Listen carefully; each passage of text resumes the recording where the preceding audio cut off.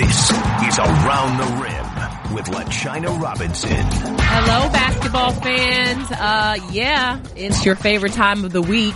A brand new, spanking new episode of your ESPNW Women's Basketball Podcast, Around the Rim. And this is our post All-Star episode. It's your host, LaChina Robinson, joined by my fantastic and fabulous producer, Terrika Foster-Brasby, who just came off of a 10-day vacation. So she is ready to work. Maybe. And of course, we also have on the line our co-host. I got to think of some words to put in front of Dev's co-host title because Terrika be getting all the adjectives. I do get some pretty dope adjectives, but you know. I'm just not that special. Yeah, but I'm not that special to you. It doesn't even matter like how she performs. She still gets the same introduction every show, every episode. So we gotta fix that. But that's two-time WNBA champion retired. Wow. I still haven't. Man. We still need to have a conversation about that. But Devereaux Peters is with us. Now, I am the only person who represented for the WNBA and went to Vegas for All-Star Weekend. So what were y'all doing? I just need to know. Because clearly. I was out here being an adult, man. Some of us got to work. What does that mean? I was working with some clients, working on this production company. I don't have no free time, man. Start out here being an adult. I just scrolled. I always like to go back and see what you've been doing before we get on the show. And I just see that, did you drop your first 94 feet episode today? Did I see that? I did. Ooh. First interview is out there. More Than 94 YouTube. Go check it out. Look at me talking about 94 feet. See, I tried to be cute. More Than 94 is the title of it. Make sure you guys subscribe. Terrika, can we get a round of applause for Dev? That's for you, Dad. Jewel Lloyd, right? Number one. Okay. Now, are you going to touch upon her brief departure from Notre Dame? Did you talk about that in the show? We did. We discussed it a little bit. We did discuss it a little bit. Well, then go ahead and check that out. Yeah. I am now really excited about hitting the play button on that. But no, congratulations, Dev. That's awesome. And I mean, I think the response, I've only seen some of it, but people are just over the moon about what you're doing, and they better get on board. So we have a lot to cover in this show. Oh, Terrika, how was your vacation? I was not even worried about telling people how awesome my time in Charlotte and Atlanta and all of that good stuff was. I didn't even want to rub it in. And no, me and Terrika did not see each other while she was in Atlanta, but I had a family emergency. So it did not work out, but how did my city treat you? Your city was amazing. Atlanta, I love you guys. I will be back. The star will return. Don't worry.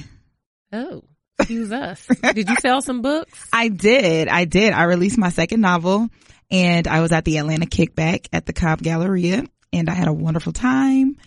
Sold some books.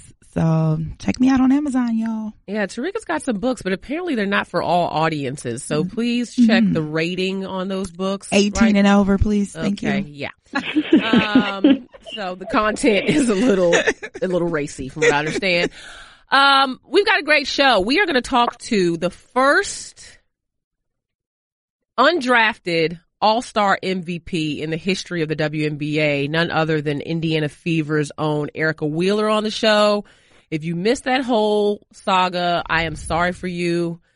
Get your Kleenex, because it is one of the most inspirational stories you will ever hear, not only of an athlete, but just as a person in general.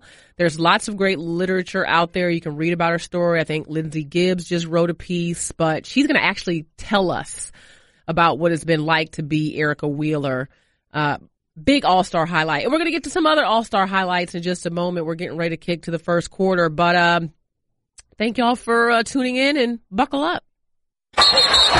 First quarter. So we are in our first quarter, and we are going to recap All-Star. So yeah, LaChina was the only one fortunate enough to actually be there to see these events live and in person. But we're going to start off at one of the events she covered, which is our 3-point contest. So shout out to Shakenya Strickland. Of course, I'm geeked because that's a son, and she took the crown over Kayla McBride, 23-22. Now, the other participants in this contest were Allie Quigley, Chelsea Gray, Kia Nurse, Erica Wheeler. And obviously, you know, McBride was a fan favorite playing in front of her hometown, but Shakina came through. She did get a chance to talk to our Holly Rowe after her victory. Shakina, you weren't an all-star, but they brought you out just to show your magic. How have you developed that three-point shot later in your career? Oh man, it's been amazing. I give a lot of credit to my teammates. Oh my guys, Alyssa, JJ, Jasmine, Courtney, they looking for me and they got so much confidence in me, and that makes me have a lot of confidence in myself. I know early on it was your brother Joshua who helped you learn how to shoot that ball. What do you say to Josh who's out there watching? Hey bro, I thank you so much for all the times we've been outside shooting. I learned from the best. I know you're able to do this on this stage, but it's even more important what you've been able to do in games. Connecticut Sun up atop the standings, along with the Las Vegas Aces. How has your young team really gelled together to be making a run right now? I think just growth. I mean, we went in a slump, lost 5 games straight, but we've grown together. We've been together for some years, and, you know, we just continue being aggressive and picking up on our defense, and that's how we win the games. All right, the sun is rising in the WNBA thanks to this superstar, Shakina Strickland. Congratulations on being the Mountain Dew three-point shooting champion. Thank you. All right, LaChina, let's start with you. You got to see that stroke live and in person. So what were your thoughts on her performance and, you know, how that translates over to what she's able to do in real time during the games? Yeah, I mean, here's the thing. She's a specialist, right? Like, it's kind of rare, and not to say that there aren't other ways that she contributes to the game, but I just think it's really rare these days to have someone who is like just a shooter. Like even Allie Quigley, who was the back-to-back champ and was going for the three-peat, like she to me is more of a scorer. You know, and Dev, you watch Chicago a bit, so I don't know what you would think. And not that she's not a great shooter. I mean, that's part of it. But I do think we get to see more of her other attributes on display when she's playing than maybe Shakina, because there's so many pieces around Shakina, and Quigley's like really their number one option. You know, her and Diamond DeShields are right up there. Shakina is like a floor. She stretches the floor. I mean, and it's important for Connecticut because they like to function right around the paint. But one thing she said to me that stood out, I actually talked to her the other night at Connecticut, was that she felt like an all-star. Like she just talked about the treatment and how everyone was treating her like she was an all-star, even though she was just there for the three-point competition. So I think that made her feel good. You know, you feel good, you shoot well, but her stroke was just on. And there was a lot of pressure on Kayla McBride. I don't know if that played a part in it at the end of the day, but she's now come up twice as the runner-up. Sorry for the Irish people that are on this episode. But I thought she would be able to pull it out because of the crowd. And Allie didn't get a good start, you know, not making any excuses at all because, I mean, you shoot it how you shoot it. But she just really didn't get a good start. But it was a fun competition, you know what I mean? The one thing I would say is there were rumors that Liz Cambage tried to get the WNBA to allow her to be a part of the three-point competition. And I guess they called her to be a part of skills. And she said, no, I want to be in a three-point competition. And they said, no. Why not? Like, can we get some more bigs in this thing? Like, Nneka shooting the three well? Like, what is going on with that? So yeah, and the last thing I will say is that I know there were a lot of people who were talking about the field because it was weak. Like, other than those kind of top shooters, like the field did not perform well. And you could say, okay, you know, maybe there were nerds, whatever, but there were a lot of people that could have been in the competition. I know Cheryl Reeve was talking about how Lexi Brown should have been in it. I've been crying about Christy Tolliver should have been in it. So I do think that it's worth a look into how that field is coming together, because it's not just the numbers. Like, I know the WNBA sent all that out with the release, but it's not just the numbers. Like, right, Dev? You know shooters when you know who the shooters are, and that doesn't mean they're having a great shooting season, but you know who they are. Yeah. I have to agree. I mean, I was a little salty. K-Mac lost. Not gonna lie, it's a little bitter, but and especially for the second year, I feel like if she's in it next year, it's a wrap, because knowing how K-Mac is, she's a super competitor, and I already know she's feeling some type of way about losing in that twice. But yeah, I would like to know how they go about the selection, because I was a little confused about Christy too, not being in that. But, I mean, Shekinah did well. She's a straight shooter. We know what she does. She's been doing that. And so she just came out and got it done. And Kayla is not even really, I don't know, Dev, maybe I was tripping, but I felt like when she was at Notre Dame, she was more of a mid-range. Like, that's not even really her shot, right? No, she's definitely pure jump shooter, and I think she's grown and gotten more of her three, but that's for sure pure mid-range. Yeah, which speaks volumes to her development. I mean, shoot. So me and Dev will pick the teams next year if y'all need us to, Terrika, okay? For sure. Problem solved. Problem solved. Like, there we go. New captains. So keeping in a skills set competition, let's move over to the skills competition in which our girl, as we just had her on the podcast a couple of weeks ago, Diamond DeShields, beat out Jonquel Jones to win the skills competition. And it did come with a little controversy because I know some people were questioning about whether or not it was a layup and all this other stuff. But she was in the competition alongside Brittany Griner, Courtney Vandersloot, Nafisa Collier, Odyssey Sims, Sam Wilkin, and Elizabeth Williams. And Jonquel built a big lead in that last competition. Now, I didn't think that Diamond was going to pull it out, but shots came up. She hit it on the first try and she came up victorious. And so after the competition, we had Diamond with Holly Rowe. Diamond, the most important part I thought of this competition is there was a point where you could have given up. There was some trouble on the passing in that last round. How did you make it happen? Well, JJ tried to throw me off. She took my side. But you know what? For the first time, I was out here playing to win for somebody else. And I think that's kind of what kept me going. I really wanted to get this money to go to this charity. Shout out to everybody here, my teammates. I did love that your teammates are up in the stands. They've got special T-shirts. They are supporting you. And you showed out. Your layup at the other end, you showed some beautiful athleticism. A little move in the air. How were you showing off a little bit? I try to do what I do best. And that's kind of, I think it's entertain people. I think people like to see me jump high and stuff. So I just try to come out here and do that. All right, so your teammates are not done yet, though. You've got Allie Quigley. She is the favorite in the three-point competition. What advice do you give her that you did your part? Now, what does she have to do? Do what I taught you. Shoot how I taught you. All right, everybody, let's give it up for Shine Bright Like a Diamond DeShields. Holly was wrong for that, but we're going to move on. What I love most about that interview is that she is just so, like, her personality shined through so much in that interview that if you didn't laugh that entire time, I don't really think you pay attention to Diamond DeShields. She's something else. Well, I was glad that she got some shine, though.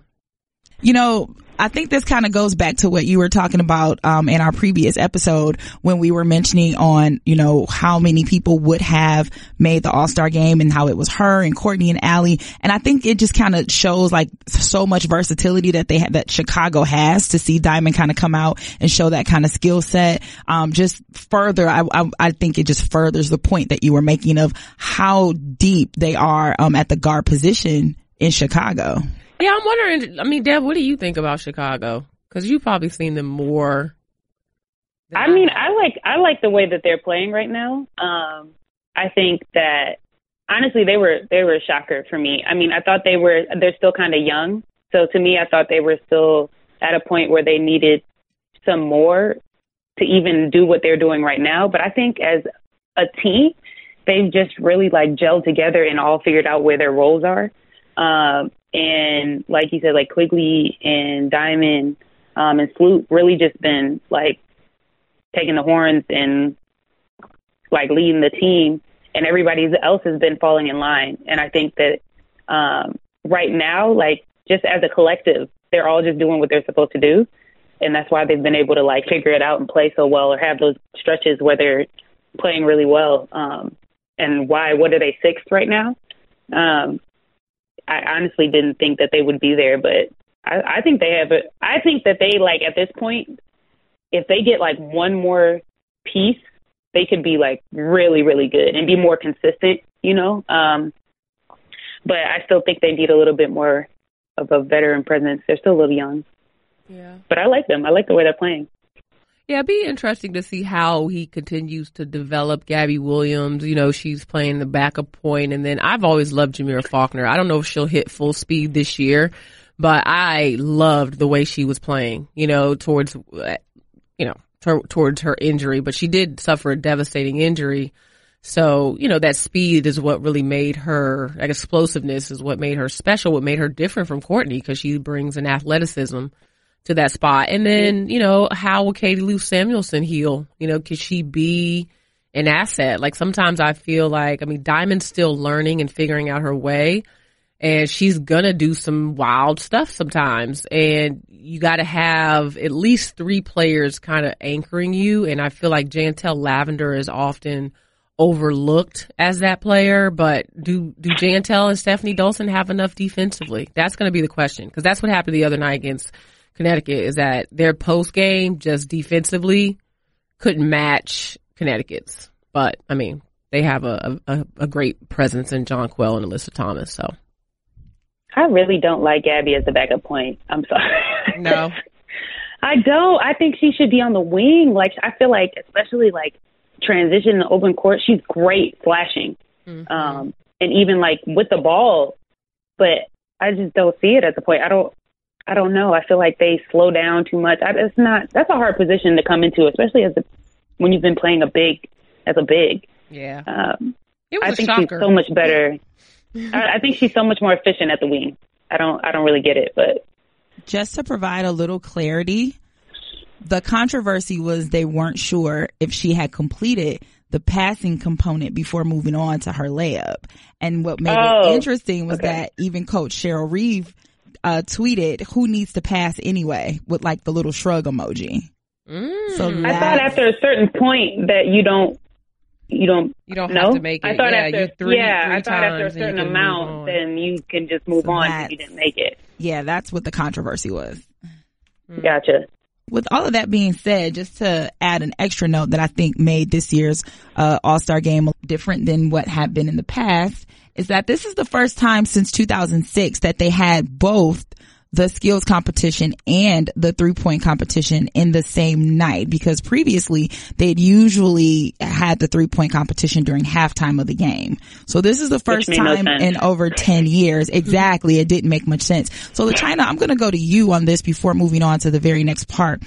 What was the atmosphere as far as having the fan fest and having the competitions the night before? Like, you obviously don't want to compare it to like the NBA's All-Star Saturday night, but do you see the WNBA moving to that structure where it's best to kind of have all of the additional events completely separate of the game instead of trying to like mix things up in between? For sure. I mean, then we got Tiana, which nobody told me the girl's name was Tayana Taylor. I thought it was Tiana. It is? Right. Yeah. Like, everybody, listen. Wait a minute. Yeah, girl. We had a long conversation pregame, and everybody in the room was saying, it's Tayana. I was like, I've never heard it said like that. I thought it was Tiana. Ever. But that's fine. Anyway, if you have all the competitions at halftime, you can't have great halftime acts. And I didn't see her performance, and I'm not necessarily a huge fan of her music. I don't really know any of her music. But people enjoyed it. Like, they were there for it. And not only that, but I just feel like Friday night got everybody hyped. Like, you know, Friday fans were like, oh, okay, there's something going on. So it gave you some build up to go into for Saturday instead of Saturday just being a standalone event. So yeah, it was a lot of fun. I think they should definitely continue doing that. Now, we also got an opportunity to get an up close and personal look at the new WNBA commissioner, Kathy Engelbert. And I know that we have previously spoke on what our expectations were for her, but we did get a chance to hear directly from her, of course, with the wonderful Holly Rowe. Brian, she is the first ever commissioner of the WNBA. She has been on the job about 10 days. Kathy Engelbert, welcome first and foremost. So happy to have you.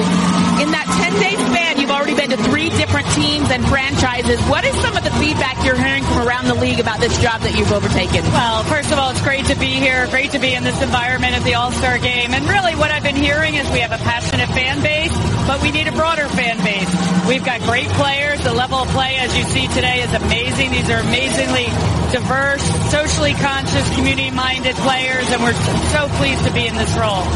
You talk about the fan base. I think what we're seeing here today with MGM and what they have presented with the Las Vegas Aces, what do you say about this all-star environment? Yeah, just the feel, the vibe, the coolness factor of being here in Las Vegas. And thank you to MGM and our title sponsor, AT&T. It's been a great experience. But really, we need to drive this league to a higher level. Everybody's in it. Everybody's supportive of it. Fan experience, player experience, and everything else will work out. You talked so much about passion. You played basketball in college for Muffet McGraw at Lehigh. How will your passion translate into your performance as your new job? Well, it's really nice because we all have the same goals here, to grow women's basketball, to grow the exposure for this league year-round. And having played the game at the college level for Muffet at Lehigh University is really, I'm just so proud to be representing the sport now. I never thought after many years in business I'd be coming back to the sport I love, but it's been a really nice part of the story. All right. Thank you so much. Thank you, Holly.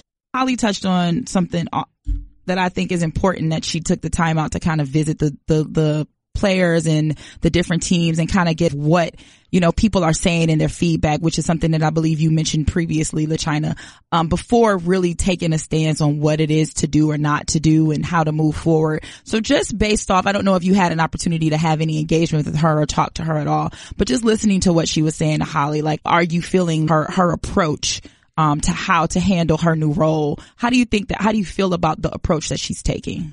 Well, first of all, I was laughing because I'm listening to an interview and she's definitely played for Muffet McGraw. Like, she is straight to the point. She has 0 extra words for you. She's going to get to the gist of exactly what she has to say, and she's not going to pretend to know stuff that she doesn't know. And so, did I learn a lot in that interview? No, because I feel like she's still learning, and she just strikes me as the kind of person that's not going to say a lot of things until she's got a handle on what it is she wants to get done. And I know she's still going through the research part of it. So I know the players, got a chance to meet with her, and the WNBA released a joint statement with the Players Association that the two sides met. NECA told us post game that, it was great to meet Kathy and spend some time around her. But I think people like that she gets down to business. And that's really my biggest takeaway. Yeah, I said this when they first announced it. I'm just waiting to see what happens. As like LaChina said, she was straight to the point. Those were pretty much just talking points. These were all the same points that were made for years now, that we have been making for years. So at this point, it's just a matter of waiting to see what she does with it and where she wants to take us and what her plan is. I feel like we can't do much more to say. There's not much more to say about it until she does something. Well, all right. Well, with that, we will wrap up our conversation on the pre-main events and head into our second quarter. Second quarter, Inside the Huddle. You go from undrafted in this league, all that you've overcome to even be standing in this moment. How have you persevered? Just never give up, man. Just never give up. No matter what nobody tell you, just keep moving. And I use my mom as my motivation. I lost her when I was in college to cancer, so I just keep moving because I know she's watching me more than ever. So this one right here for you, Mom.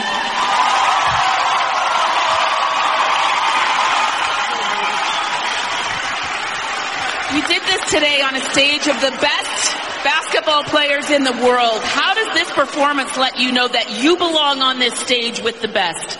I belong, man. No, I don't need to explain that. I belong.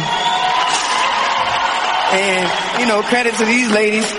All weekend they've been just telling me that I belong, and showing the respect. So credit to y'all, man. Thank y'all. Erica, I know you're having an incredible season. Personal highs in every category. How will you take this moment and propel yourself for an even greater second half of the season? Just bring the energy back to Indiana Fever. Just share this moment with my team and my family, and just keep it moving. There's going to be obstacles along the way, and I just got to keep pushing. Erica told us her goal for today was to be unforgettable, and I think we can all agree that was an unforgettable performance. Thank you, guys. That interview you just heard was post WNBA All-Star Game, our Holly Rowe, along with our next guest, who touched so many hearts with that interview, with her performance in the All-Star Game. What she have, Terrika? 22 points? 25 points, 4 boards, and 7 assists. But Erica was more than the numbers. She inspired all of us. I got a chance to talk to her pregame, and she had on a necklace. Of her friend Duke Johnson bought her a piece for this necklace, and it was a big blingy gold diamond, and it had a picture of her mom on it. It was a congratulatory piece that had her mom on one side, and the other side said, "Look, Mom, I'm an all-star." Her mom, Melissa Cooper, passed away from cancer 7 years ago, and Erica is still dedicating her life and her career and her journey to her mom. And quite a journey it has been, from overseas to getting cut from the WNBA to basically everyone doubting her, no one really believing in her. But we'll let her tell the story herself. Please join me in welcoming Rutgers' own, Indiana Fever's own, Miami's own, Erica Wheeler. Thank you for having me. Erica! How you doing? What up? I'm doing good, man. You know, life is good. I can't complain. You still sound like you sniffling. You still crying? Because I'm still up. crying. I'm telling you, I definitely did just read a write-up on me, and I was just like, wow, that's very detailed. You know, a little sniffle came there, but I'm getting better. I know that's right. My water bag is getting empty, man. Well, you're allowed to be emotional, and you're allowed to relive and feel however you want to the moments, not only of your MVP of the All-Star moment, but of your entire life. And, you know, we wanted to have you on this show because it's amazing. It really is your journey, and I think we've all been inspired by it. But let me first say congrats on that game-winning layup last night too. So you just carrying over from All-Star MVP to winning games. I mean, it's your time to shine, ain't it?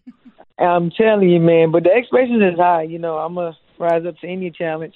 You know, I'm not gonna back down. So I'm gonna take it how I take it, and you know, God is good, man. He's something else. And he's been answering a lot of things, and we needed that win. We needed that momentum, so just happy about that.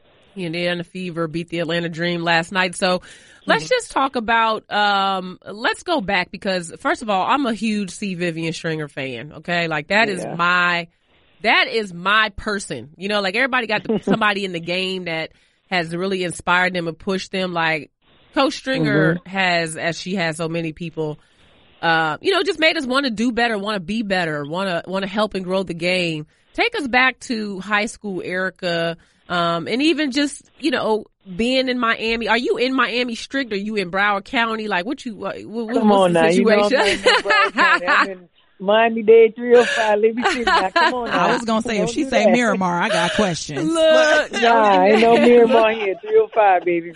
We just had to check. But, yeah, take us back to Erica and, you know, those days and what landed you at Rutgers. I mean, everybody knows that I was committed to Miami my freshman year of, like, high school. When I didn't really play AAU basketball for nobody, I just was playing in Florida. I never really been out of Florida, so nobody really knew who I was but Miami. And, you know, I met Coach Kim, who's Coach Essence basketball, and that's how I kind of got on the surface of playing with April Sykes, Tiffany Hayes, Chelsea Lee, you know, just playing with those guys and being on April's team. And she's the number 2 player in the country at the time behind Della Don. So everybody was, you know, came out to see her at the time. So that gave me exposure. And, you know, Vivian you just love my passion for the game and just love my heart. You know, because that's what she's from. That's her foundation is passion and heart. I'm always working hard. But the delegate, I'm going to just skip over, but the delegate thing about it is that, you know, I took my visits, but Vivian came on the home visit, especially for me. And it was nothing about basketball. It was about, Melissa, your daughter's going to get a degree. She's going to know etiquette. She's going to know how to talk. She's going to be able to take care of herself once she leaves college. It was never anything about basketball when she sat in my living room eating collard greens that my mom made her. It was never about basketball at all. And she said, I'm going to turn her into a young lady. She's going to be well-equipped for the world when she graduated. And, you know, my mom let me make all my decisions. And she said, I'm not going to, you know, give no opinion about anything, but I'm going to say one thing about this lady. She moved me in a different way that, you know, everybody else did. So we kind of went with that wave. And when I went on the visit, Chelsea and April Sykes was already there, so I already felt like I was at home because they made me feel as comfortable as possible. But it wasn't just only them. Like, everybody on down to the staff, it just felt like a family environment. So that's what I'm from. I lived in a house with 13 people, 3 bedrooms, 1 bath. So you can imagine the sharing we did and the closeness we had. So when I first felt that family environment, that what wheeled me in, and they got me. Vivian got me. It was at her house, and I committed on the spot. And I told, like, this is where I want to be. And that was it. From at that point, I'm like, I'm coming to Rutgers. Wow. And I'm just listening. And one thing I got to go back to, because I can't believe that you and April and Hayes was all on the same team. Y'all were giving Kim all kind of fits, weren't you? Well, we was. We did. We had to give her. I was talking to I talked to Kalena Green actually a couple nights ago. She said she played for Kim. I said, well, Kim must have just said, give me all of the wild children. And I will, that'll be my team. No, I love Kim, and she, gets a lot of credit for a lot of players she's brought up. What you gonna say? Yeah, she can handle a lot. She's a little person, but she know how to get us in line, because we had a lot of personalities that came together on that court, and I don't know how she did it, but that little lady is something else, man. She know how to bring it together. Now, you said something about, how you grew up, just humble beginnings, just, what'd you say, 12 people to a 3-bedroom? 13 people, 3-bedroom, 1 bath. Wow. So about humble beginnings, and when you left Rutgers, it was almost like starting over. You've had a journey that included overseas, and I know Dev can speak to this as well, and just how WNBA players build their stock overseas. And at this point, you were not quite a WNBA player, but how you grow not only your skills, but also like how you get on the radar of WNBA teams. Like, overseas played a big part in what you were able to do. Tell us about that. I will say Erica DeSosa had a lot to do with me, getting my mind back on the WNBA, because I had one agent when I was in Puerto Rico, and I ended up, stepping away from that and ended up signing with Fabio Jardine, who's currently my agent now. And when I signed with him, he had a job for me right away in Brazil. And at the time, Erica DeSosa is from Brazil, so she's playing in Brazil. Tiffany Hayes was there. I think T.Y. was there. I think Mattia Ejevon was there. So it was WNBA players playing over there already. So, if I'm killing, I think I was averaging like 30 points each game, just going at it. Just had a super chip on my shoulder. I was playing angry. I ain't gonna lie. I was playing angry. I had a point to prove, like, I know I belong. So I think that really helped me. And by me and Erica DeSosa having the same agent, and she's been a vet in the league, her just giving that call to Coop to say, look at this kid. I think she can really help her, or, give her a training camp.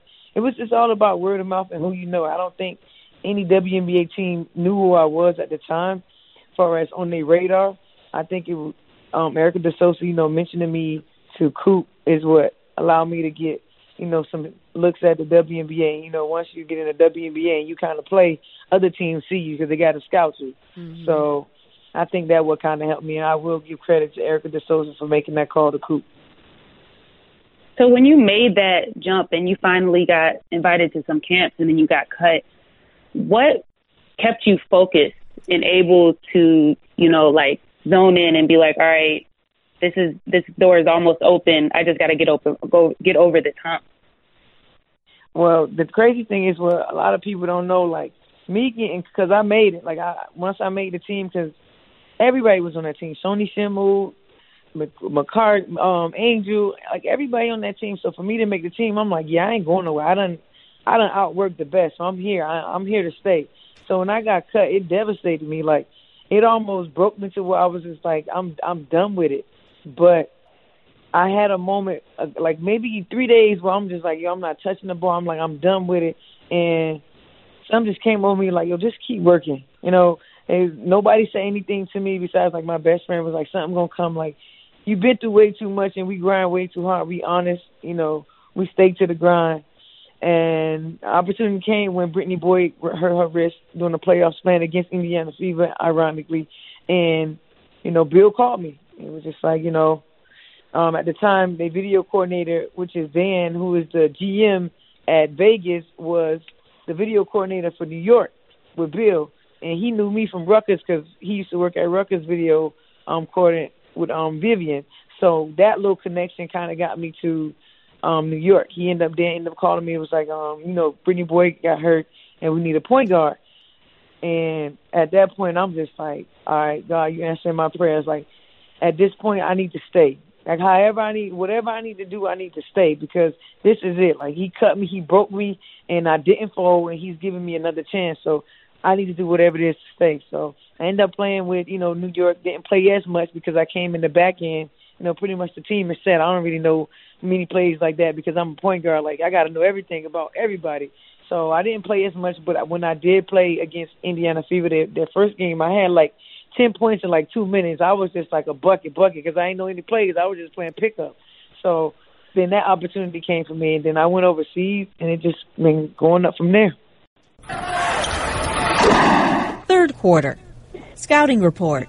So making your way to the Indiana Fever in the franchise that has been carried by Tamika Catchings, what was that like to you being able to, be able to associate with her, to play alongside her? Because that veteran presence, I'm sure, and I can imagine about maybe 3 years ago, the first time I ever met Tamika in person, I'm never really a person that's starstruck, but I was stuck.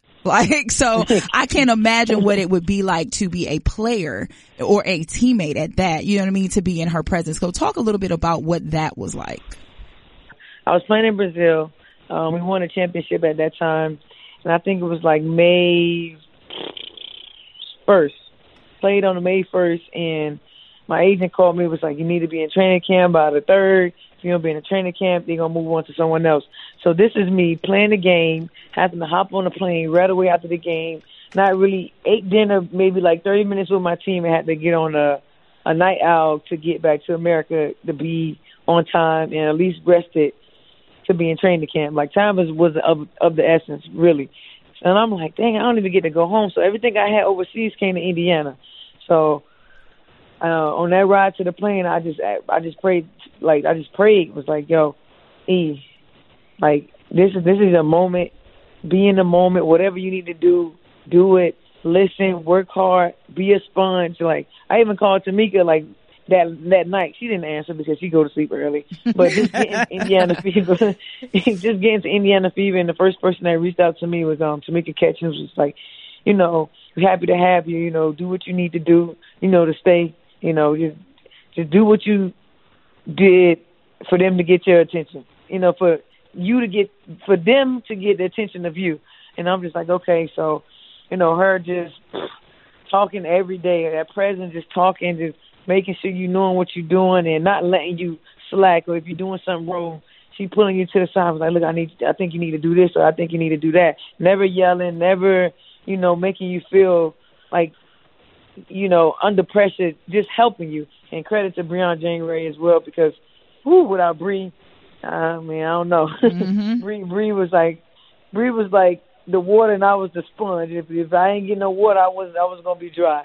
My first year, so she was definitely played a major part of that. But Catchings is amazing. She's still amazing, still to this day. She's still the same person. I don't know anybody who works in the office bring their laptop in the gym just to watch practice. That's Catch. That work ethic has not gone anywhere. Still the same Catch. So fast forward to the season you're having, which has been fantastic for the Fever. And I love watching you. Like, you roll up on your game arrival and you've got your rare breed shirt on, one of 144, like reminding yourself every day with even the clothes you're wearing, like this weekend wearing your undrafted T-shirt. And I didn't see the back of that T-shirt till recently, but it had, all of your journey, that you got cut, from Atlanta, that then you went to the Liberty, then Brazil, then the Fever, then Spain, and, just all the different places you've been and the journey you've been on. But it landed you in a space where you're an all-star. There's only been 5 undrafted all-stars, including Becky Hammond, who's someone everyone would know. I'm going to just cut you off. It just sounds so good to be in the same sentence as Becky Hammond. Like, that's way anything. Like, Yo, you mentioned Erica Willard with Becky Hammond. Come on now. That's a lot of respect right there. Hey, you in some good company there. You're right. You are some very good company. And deservingly so. And I know one thing you've talked about is how, all weekend people kept saying you deserve to be here. And you've always presented yourself as though you deserve it because you know the work you've put into it. But just what was the All-Star experience like, and your performance in the game? Like you were like, listen, this is you were I couldn't believe it. Like, not that I didn't know you were capable of it, but it was clear that you were just playing at a high level in the All-Star game. So what was those last few days like for you in Vegas? It was elite. I told Bill, I said, man, this is some elite stuff. On down to the hotels, on down to the transportation, just everything, security, everything, how it was laid out. It was elite, and then leading up to the game, it was just amazing. Like, to be around 12, players in my locker room and go to other 12 and, in Della Don locker room, we all share the same respect for each other. Like, I never once felt like I was undrafted. If I didn't know my truth, I would have been like, I've been drafted, because that's how much respect they were showing me. That's how much love they showed me. They never made me feel like I was less than anything, like nobody. Even though Bill told me I look like a practice player, but I told him I'm going to show you who a practice player is. Everybody showed respect, and I was just like, for me, more than anything, like, to get the respect from the people I compete with on a daily basis, and speak highly of me like that, like, that means a lot to me, because we the reason why the game exists. So these elite players, showing me that respect, that means a lot to me, and it fuels me, man. It's crazy motivation. Just leading up to the game. I think I spoke to you early on about the game a little bit, about having a chain on my mom. But even when I was shooting, I don't know if you watched me was shooting. I was super focused. You were. I almost didn't get to talk to you. You were focused, dialed in. Listen, I was preparing like it was a game of Indiana Fever, because at the end of the day, yeah, it's an all-star, but preparation is everything. Yeah, my main goal was to have fun.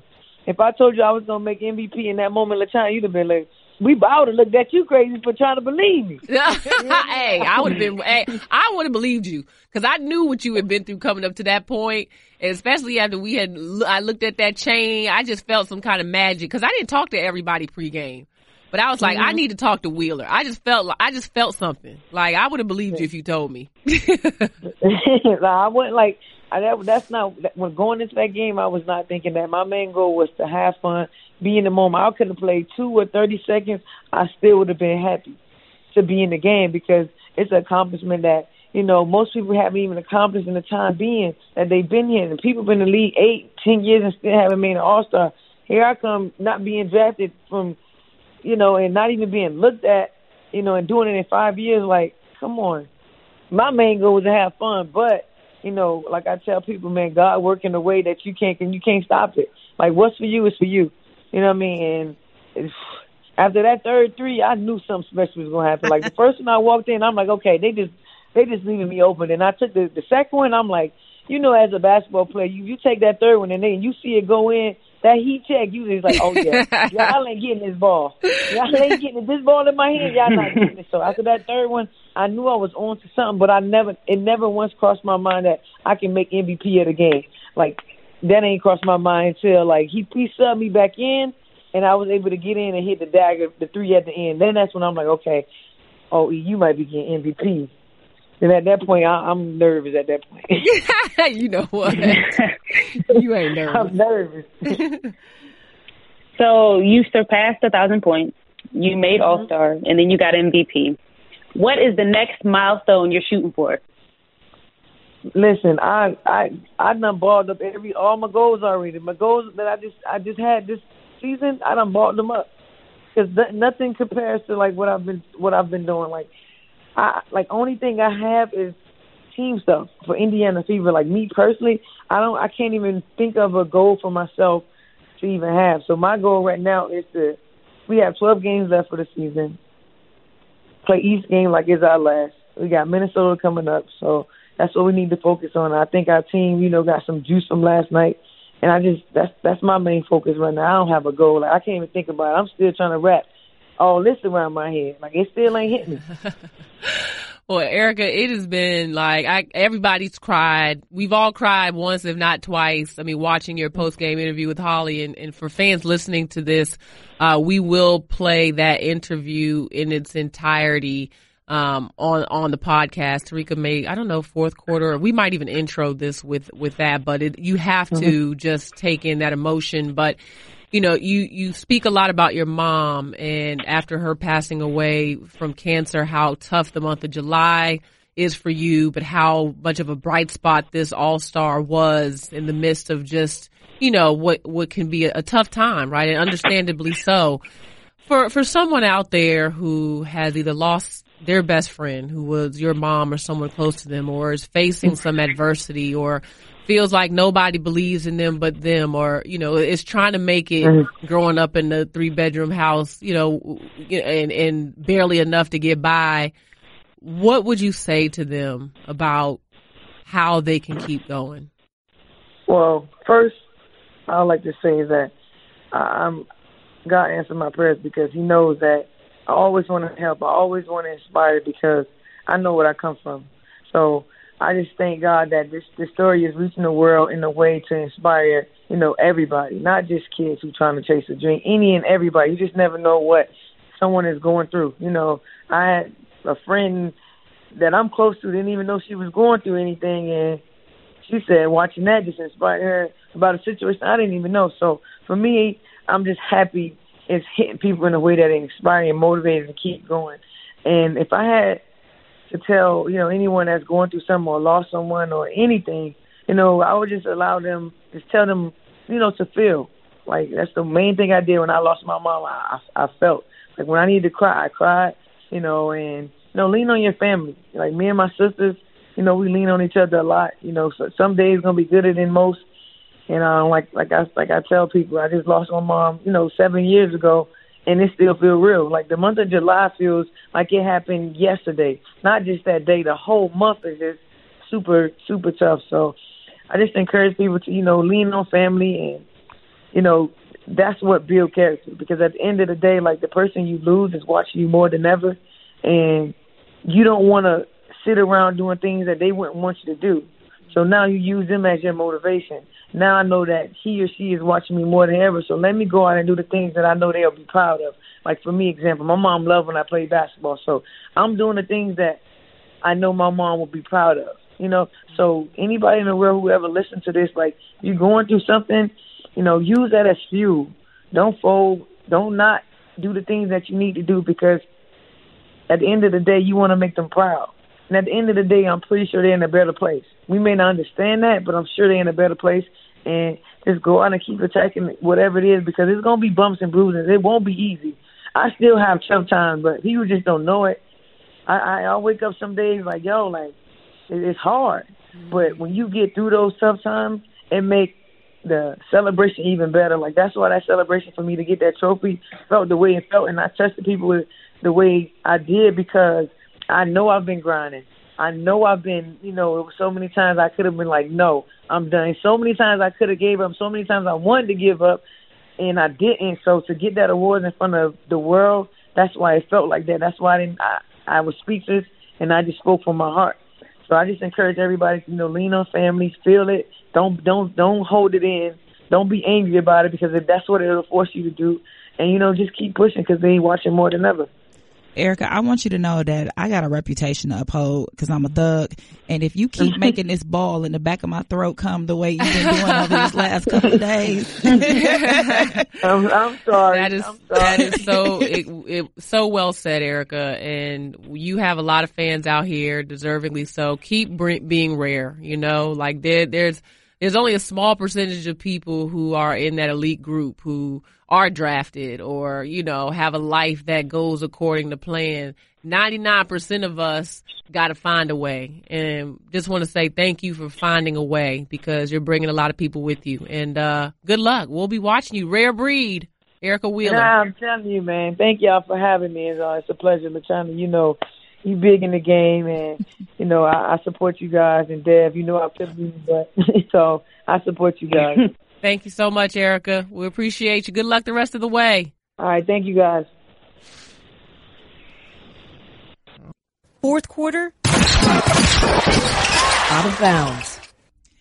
All right, ladies, I know fourth quarter we usually try to stray away from basketball, but this time I actually want to use the fourth quarter just to get your thoughts on what you're expecting from the second half of the season. So, Dev, let's start with you. What are you looking forward to seeing? Who are you looking forward to separating themselves? What you got for the second half of the season? Well, you know I'm going to stick with my aces. So I'm looking forward to them really just buckling down, for one, and closing out the close games, and also not dropping the games that they're not supposed to lose. But yeah, like they dropped one to LA, they should have won. They dropped one to New York, they should have won. Cleaning up stuff like that so they can just take off to the next level, and I could just laugh at y'all while we continue to win. That's really what I'm looking forward to the most. You saw who got, I think Bill just got Coach of the Month. So you see what we're doing. I'm looking forward to continuing to gloat for the rest of the season. So yeah. Well, I felt that shade. LaChina, how about you? Geez, really? You just gonna spend your whole time on the Aces, just reinforcing the fact that they're in first place? We see what you're trying to do. Anyway, yeah, I mean, it's interesting because after reading some articles about Liz Cambage over the last couple of weeks, and we know that she said she came back to the WNBA to prepare for the Olympics. Like, she's basically said that. In Australia not medaling the last Olympics, there's pressure on her. That's going to be a big deal. So will Liz Cambage play in the WNBA next year? Who knows? She's also said that after the Olympics, she might want to do some other stuff. So this could be Liz's only year in Vegas. So if they are going to pull this off, Bill's talking about a 3-year plan, they might need to do it now. So let me just add that to the pot for what's coming up for Dev's Las Vegas Aces. You know, I'm not gonna lie, Mike Tebow is a legend in the game. He's, you know, I mean, I don't really know a lot of people that speak. I've never heard an ill word about Mike Tebow. Like, everybody pretty much likes him, or he's cool, he's a player, coach, whatever. And he's been building the women's game for a very long time. And I think he is in position to get his first championship, probably the best position he's ever been in. Like last year, having to play Seattle in the finals, that wasn't a great position because Breanna Stewart was the MVP and Elena Delle Donne got hurt and they had home court advantage. So will Mike Tebow win his first championship? You know, how will Candace Parker hold up in the second half? You know, I heard she's coming back tonight against Vegas. That game is on our air at 10 o'clock Eastern Standard Time. She's a big deal. And her presence on the floor on a shorthanded team are a huge deal. They are now without Raquana Williams because of that suspension. Nneka's been playing better. So that's one of the questions on the top of my mind. Phoenix, you know, will we see Diana Taurasi? I mean, the release that they're sending out is saying that she is unavailable because of her back. I've also heard that possibly it's a hamstring. We don't know what the situation is with Diana Taurasi, but a back is very serious. And we send her our wishes and prayers, but will we see Diana this year? Not sure. So that would not be a good thing for the Phoenix Mercury if that doesn't happen. And last but not least, I've become even more intrigued with the Connecticut Sun. They are gaining momentum. They are playing with a lot of confidence. They've gotten over the hump. They beat Phoenix. And they're a team that are out to prove people wrong. And just like Erica talked about how adversity kind of brings out the best in you. Like Connecticut went through their stretch, their 5-game losing streak, but they know that they're still not at the top of people's lists, and that's fueling them. They're young, they're explosive, they're athletic, and they're really believing in what they can do. They just put 100 points up on Chicago. Mm-hmm. So I want to see what Connecticut can do, because if they end up in a series, I mean, with that youth and that athleticism, like, it's going to be interesting. So those are kind of the things that are top of mind right now. But yeah, we'll see. We shall see, ladies. Well, it has been a great show. We want to thank Erica Wheeler once again for joining us. We know that her schedule is probably crazy now, especially after this past weekend. So thank her for her time. Thank you ladies for making time. I know I'll probably never be in the studio with LaChina ever again recording a podcast for the rest of this year. So let me soak all of this up. Dev, thank you for making time in your busy schedule, because clearly, you know, you are on the move 24/8 days, and we making up days. Yeah, can you please eat before you come on the show? We don't need. She's gonna need a Snickers. We don't need. Listen, I'm dedicated. I am dedicated to fit y'all in, man. Please. More important than food. Yes. Oh, clearly. Okay. but we need you to be in with the right attitude, not angry woman. Not okay. angry. Thank you. We actually have some exciting news coming up around the Rim fans. We have a special event that will be taking place this month, as we are now in August. So stay tuned, because we're going to have more information on that I'm pretty sure you won't want to miss, especially if you're in the New England area. So keep up with us. LaChina is at LaChina Robinson. Dev is at Miss Peters 14. Did I say that right? Yeah. Yep. Yes. Okay. Miss Grown Peters. I'm at She Knows Sports _. We are together at Around the Rim Pod, and you can also send us an email at aroundtherimpodcast@gmail.com. We're out for today. Peace. Peace. Thank you for listening to Around the Rim. Check out more podcasts from ESPN on the ESPN app.